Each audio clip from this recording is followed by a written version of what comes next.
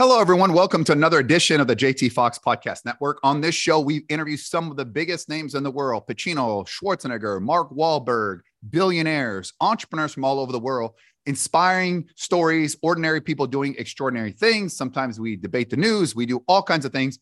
But today, we are fascinated by a good friend of mine who I know very well, very successful entrepreneur. And we're going to talk about his business.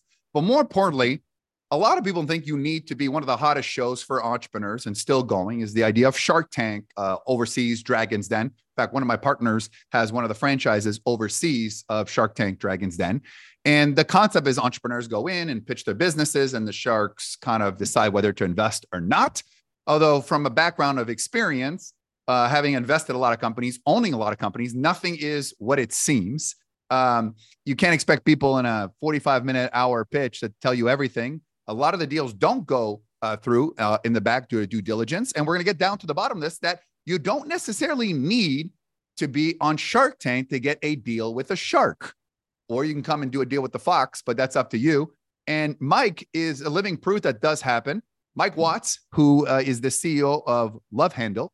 Do I have that correct thing, Mike? Is that Love Handle, or is that just from the past in my brain? Yep, that's right. Oh, there it is. The name's in the background. Sorry. So Love Handle, very successful entrepreneur, a business that him and his father are involved. And I met him through the pandemic, ironically, through an app. And here he is back. And I'm reminded him every day because he's in the back of my phone. So every time I have my phone, I'm reminded of him as well. Although we have different definitions of what a love handle is. So Mike, welcome to the show. How are you? Yeah, I'm doing great, JT. Thanks for having me. It's a real honor. So explain to people what your business model is. I know I covered a little bit, but just so we have some perspective. Right. So basically, Love Handle, it's our patented inventions around making smartphones smarter. It's like I tell people it's like wheels in a suitcase for your phone. It's probably something they should come with that they don't. But we have an aftermarket grip that integrates a kickstand, internal magnets for sticking your phone out of the car while you're filling up with gas, and little simple things, car mounts, and we make MagSafe versions. But our business model is a little bit different because we really are focused on a direct to consumer model and just continuing to evolve our product around what our customers ask for. And so it's been a 9-year journey. We started with when the iPhone 4 first came out with just a little stick-on grip, and it's evolved into what I think is the world's greatest smartphone accessory.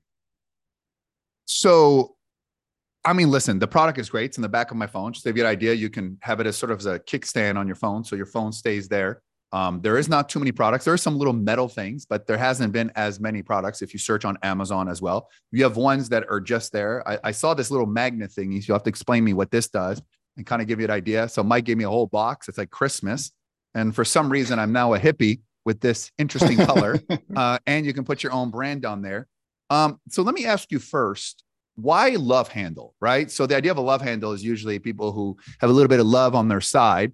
I don't know, like as a guy, I kind of feel like, I don't know, it didn't resonate with me at first. So what's the idea of the name? How did that come about?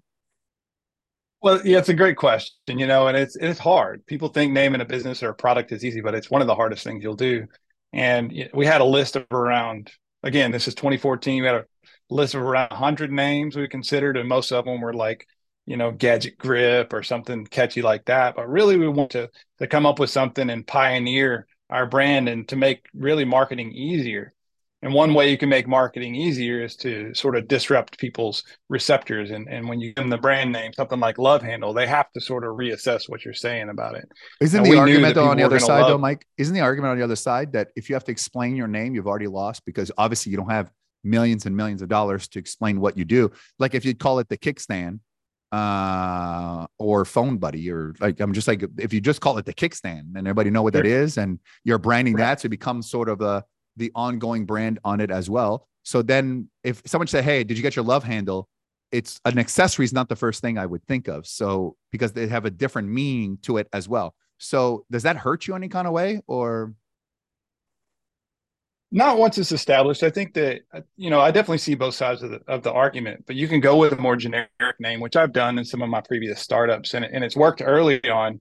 but then the competitors can come in, especially if it's a truly generic name that just says what it does. It's hard to even get a trademark for that. But, if you look at Google, or what does Coca-Cola really mean? Like, or what is, Yeah, but they also were Kleenex, started, or, but there's a little bit difference though. Coca-Cola started in the early 1900s, and then you have Google, which was one of the first search engines. People say that, well, Apple is an Apple, but in a right. competitive market, by the way, where you're competing online, and Amazon, which by the way, if you type in what it is, the competition is just so crazy on there as well. Do you think that that's now different now? Because anybody can really start your business, right? I can go to China myself. I can source it. I can have a product made, maybe probably knock it off in some kind of sense is what happens. Go, do some bunch of ads on Instagram and that. Now, I may not have distribution into retail or like you have, but it is easier to compete against yourself with the knockoff products. Do you agree with that? Not really. I think that if you can establish a brand, then you can create a community of people that search for your product by the name. As we go to voice, right? I don't want them to order a phone grip. I want them to order a love handle when they talk to their smart speaker, so that there won't be any competition. If you search love handle, there won't be another product that comes up in Google or in Amazon or any or like that. So once you're able to establish that, I mean, you'll even look across my category. Look at Mophie. What does Mophie mean? I don't know, but now we know that it's battery backups, right? Or Skull Candy. What's Skull? I mean, all of these brands had to establish themselves in what they were, but they were unique enough that it's like the whole blue ocean strategy, right? I don't have people competing for my brand name out there because it's mine now. But isn't it easier I mean, I'm sure earphones is very easy. Like accessory business is very easy because the barrier to entry is so is the industry itself, how competitive is it? You're obviously not the only one. Do you find is it getting harder and harder or easier and easier? Yes, you have an established brand, so, but it makes it a little bit different, right. But is it a hard business to like always stay ahead and compete? It is hard. It's getting harder. When we started in 2014, our biggest challenge was getting people to accept the idea that you would stick anything on your phone. They just got a touchscreen phone and a glass back phone, and they're like, why would I put something on my phone? That was our biggest objection. So now it's like, what do I put on my phone? Everybody's fighting for that space on the back of the phone, whether it's going to be a wallet or a MagSafe or whatever, my product. So there's a new entrant every day. And so again, I think that as you have to innovate, you have to continue to evolve, and you have to continue to focus on building your brand, but then serving your customers so that they are loyal and they trust you when you launch a new product, that they're just going to come out and get it. And to have a brand story, for us, it's made in America, like we're local, our ties to Damon John, be a Shark Tank and all Yeah, those we're sorts of we're things. gonna But, address that the next show. yeah, this is a snowball over time that helps you build up to that. Now, I will say your product is, I think it's $35, right? I mean, it's phenomenal, right? Especially the kickstand part, $35. I don't know what do the flat ones go for? So those are the swappable straps. People change the strap out. They sell Yeah. for $10, $15. Okay, Yeah. it's $10, right? And so how much does it cost to make in America versus overseas? And do you think people in today's world, like everybody says, I love made in America as long as it doesn't cost no money, almost the same concept with like, oh, I want to be green and healthy, but if the light bulb is going to cost me more money, I'm going to go cheaper, right? So on one hand, people want in America, they just don't want to pay extra for it as well. Is the made in America that big of a difference? And how much cheaper would you be able to get your product if you just went overseas and didn't go with those ideals?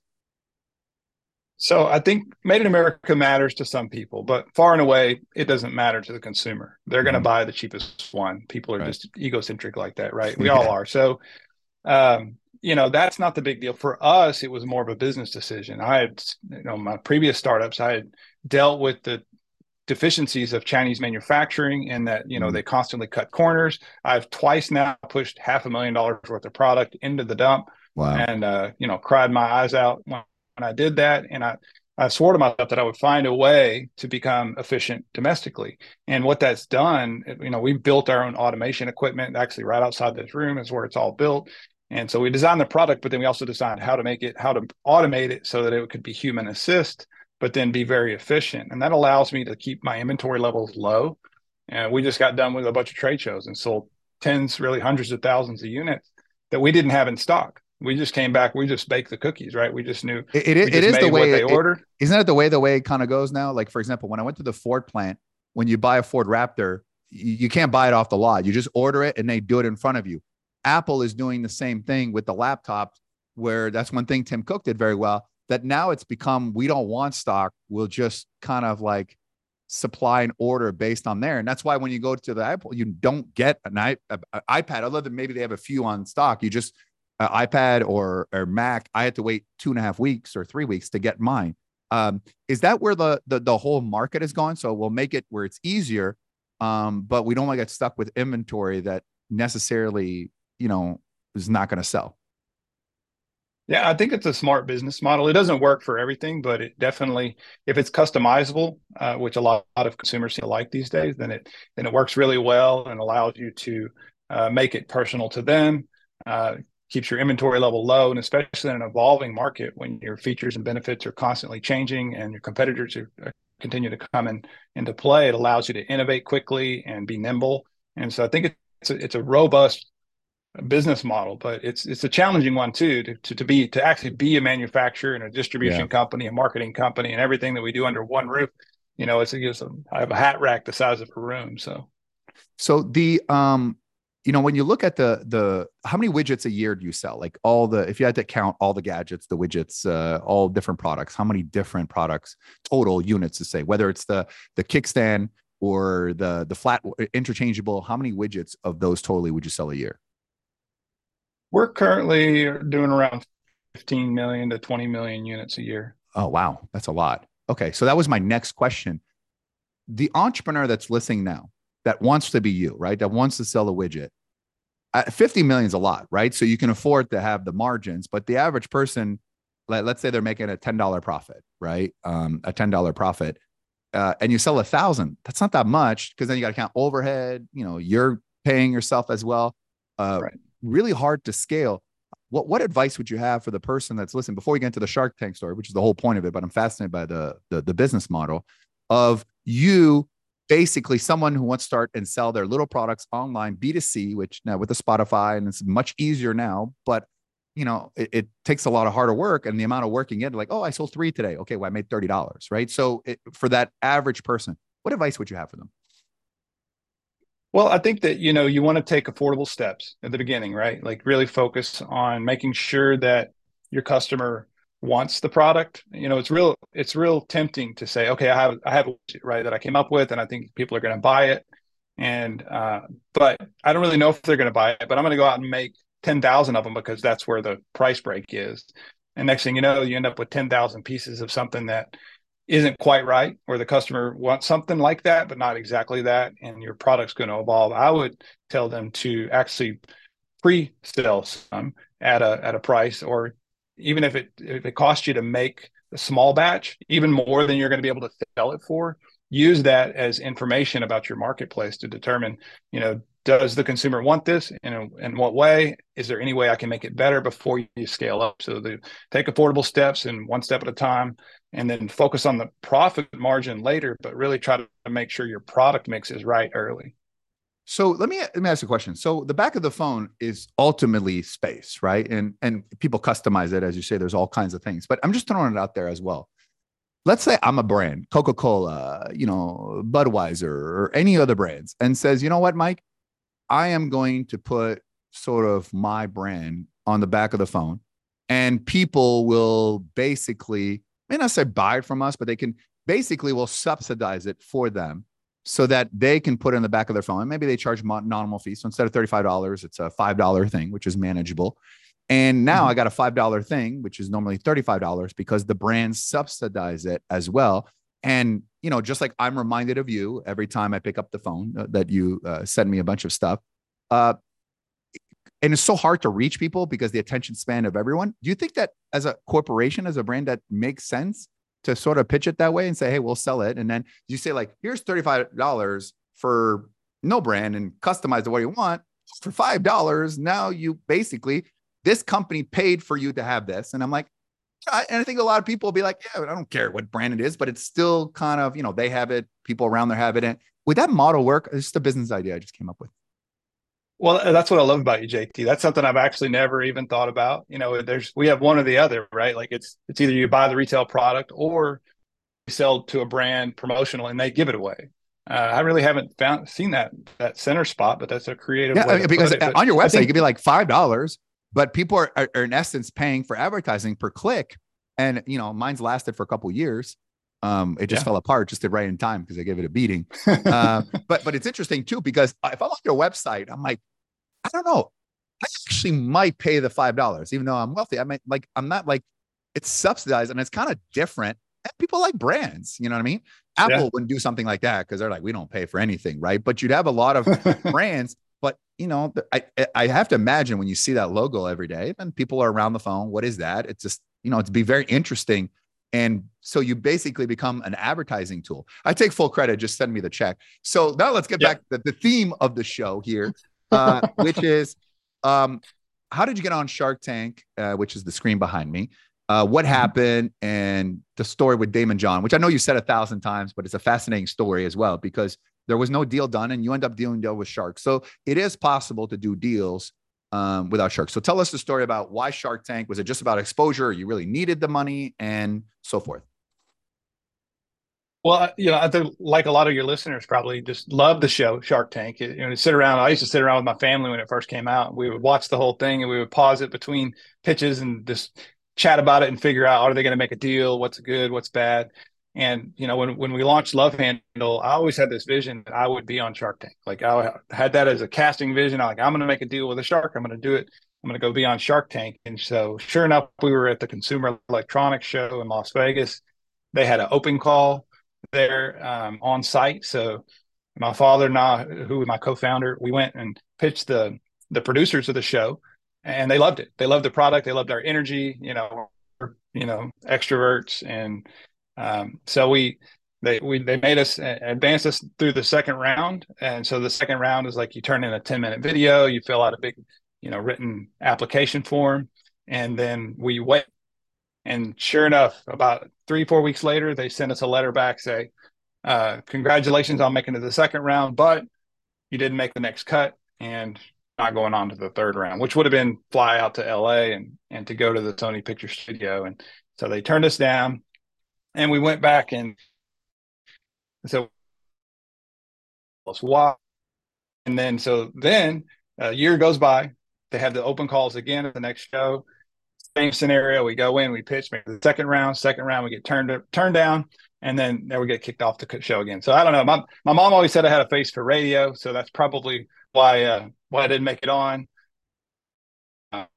Focused on just keeping our business, keep it growing. I didn't want Mr. Wonderful to take me behind the barn and shoot me or crush me like the cockroach that I am for not having But enough Mike, it was revenue or a not enough business with you margin. and your And so father, we just right? kept focus. So Mike, it's a business with you and your father, right? So in Yes. theory, it's got a little father-son thing, which Shark Tank loves the back scene of the story. It just seems obvious that you would be like us. They like my son and I were together as a family, because obviously at the end of the day, Shark Tank is a TV show. So it is meant to entertain and Yes. the little guy gets a deal from the big dogs, right? So were you surprised because the whole story of you and your dad and, made in America, like it's got a good ring to it. So it's Right. kind of interesting you weren't picked. You know why you weren't picked?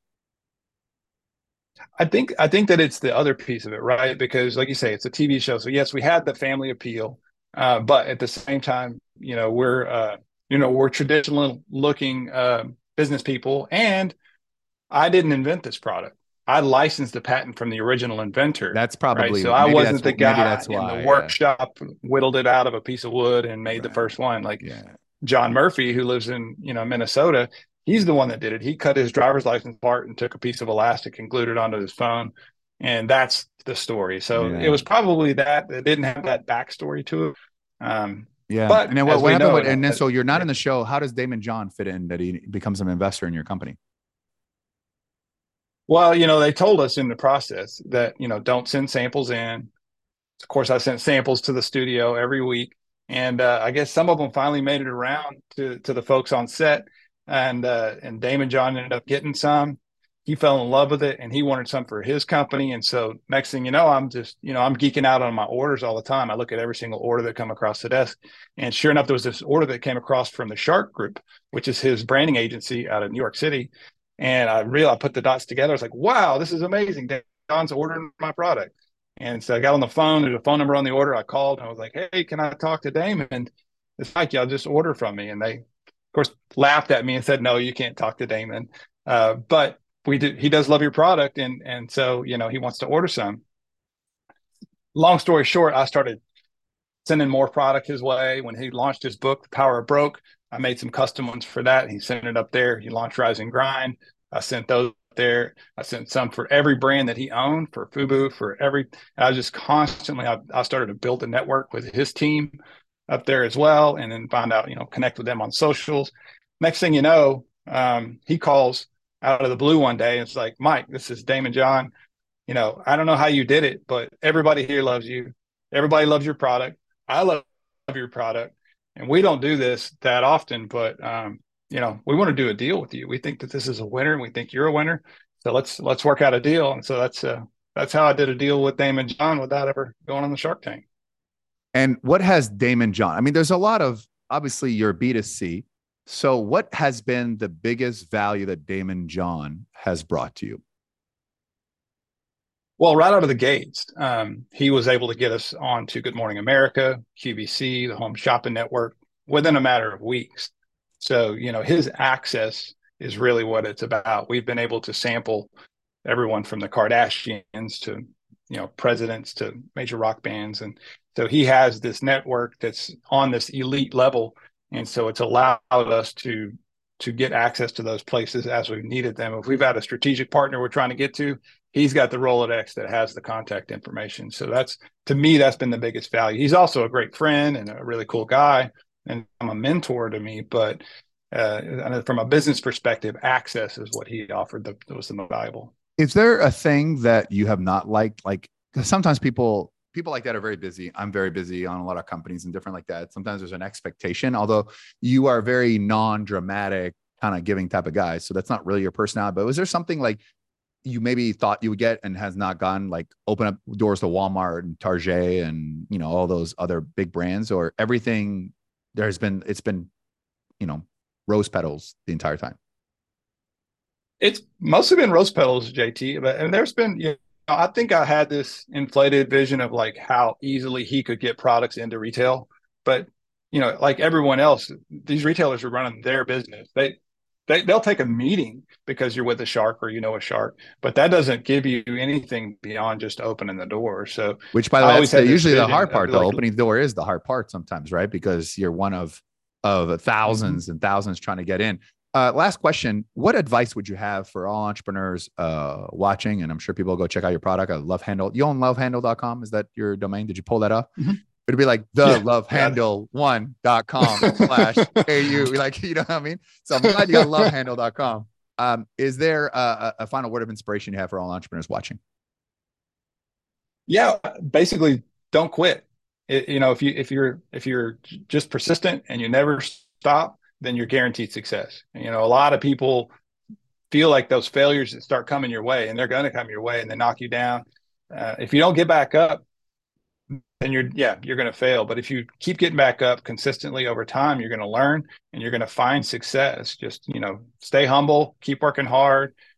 Can't lean on a shovel and pray for a hole. You got to keep digging.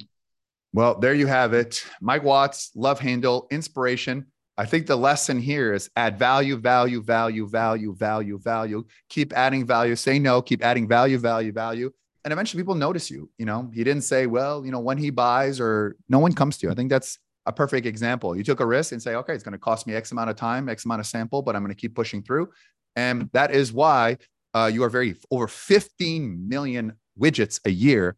And we're going to have to do part 2. We're going to have to do another show, part 2. If you like this show, make sure you like it, share it on Apple, YouTube, share it to whoever you want out there, because I think the message goes into there. And also, what do you think about Mike? What do you think about the product? Check it out. And also, too, I think there's a lot of lessons there about what true entrepreneurs, you never lose until you quit. That's it for today. Thank you so much. And make sure if you're on YouTube, you also subscribe to our channel as well. Mike Watts, Love Handle. We'll see you probably a part 2. I got 10 more questions. But you know, it's a little bit much for people. So we'll ease it into next part. If you like second part, make sure you subscribe. Thanks. Have a great day, everybody. We'll see you next show.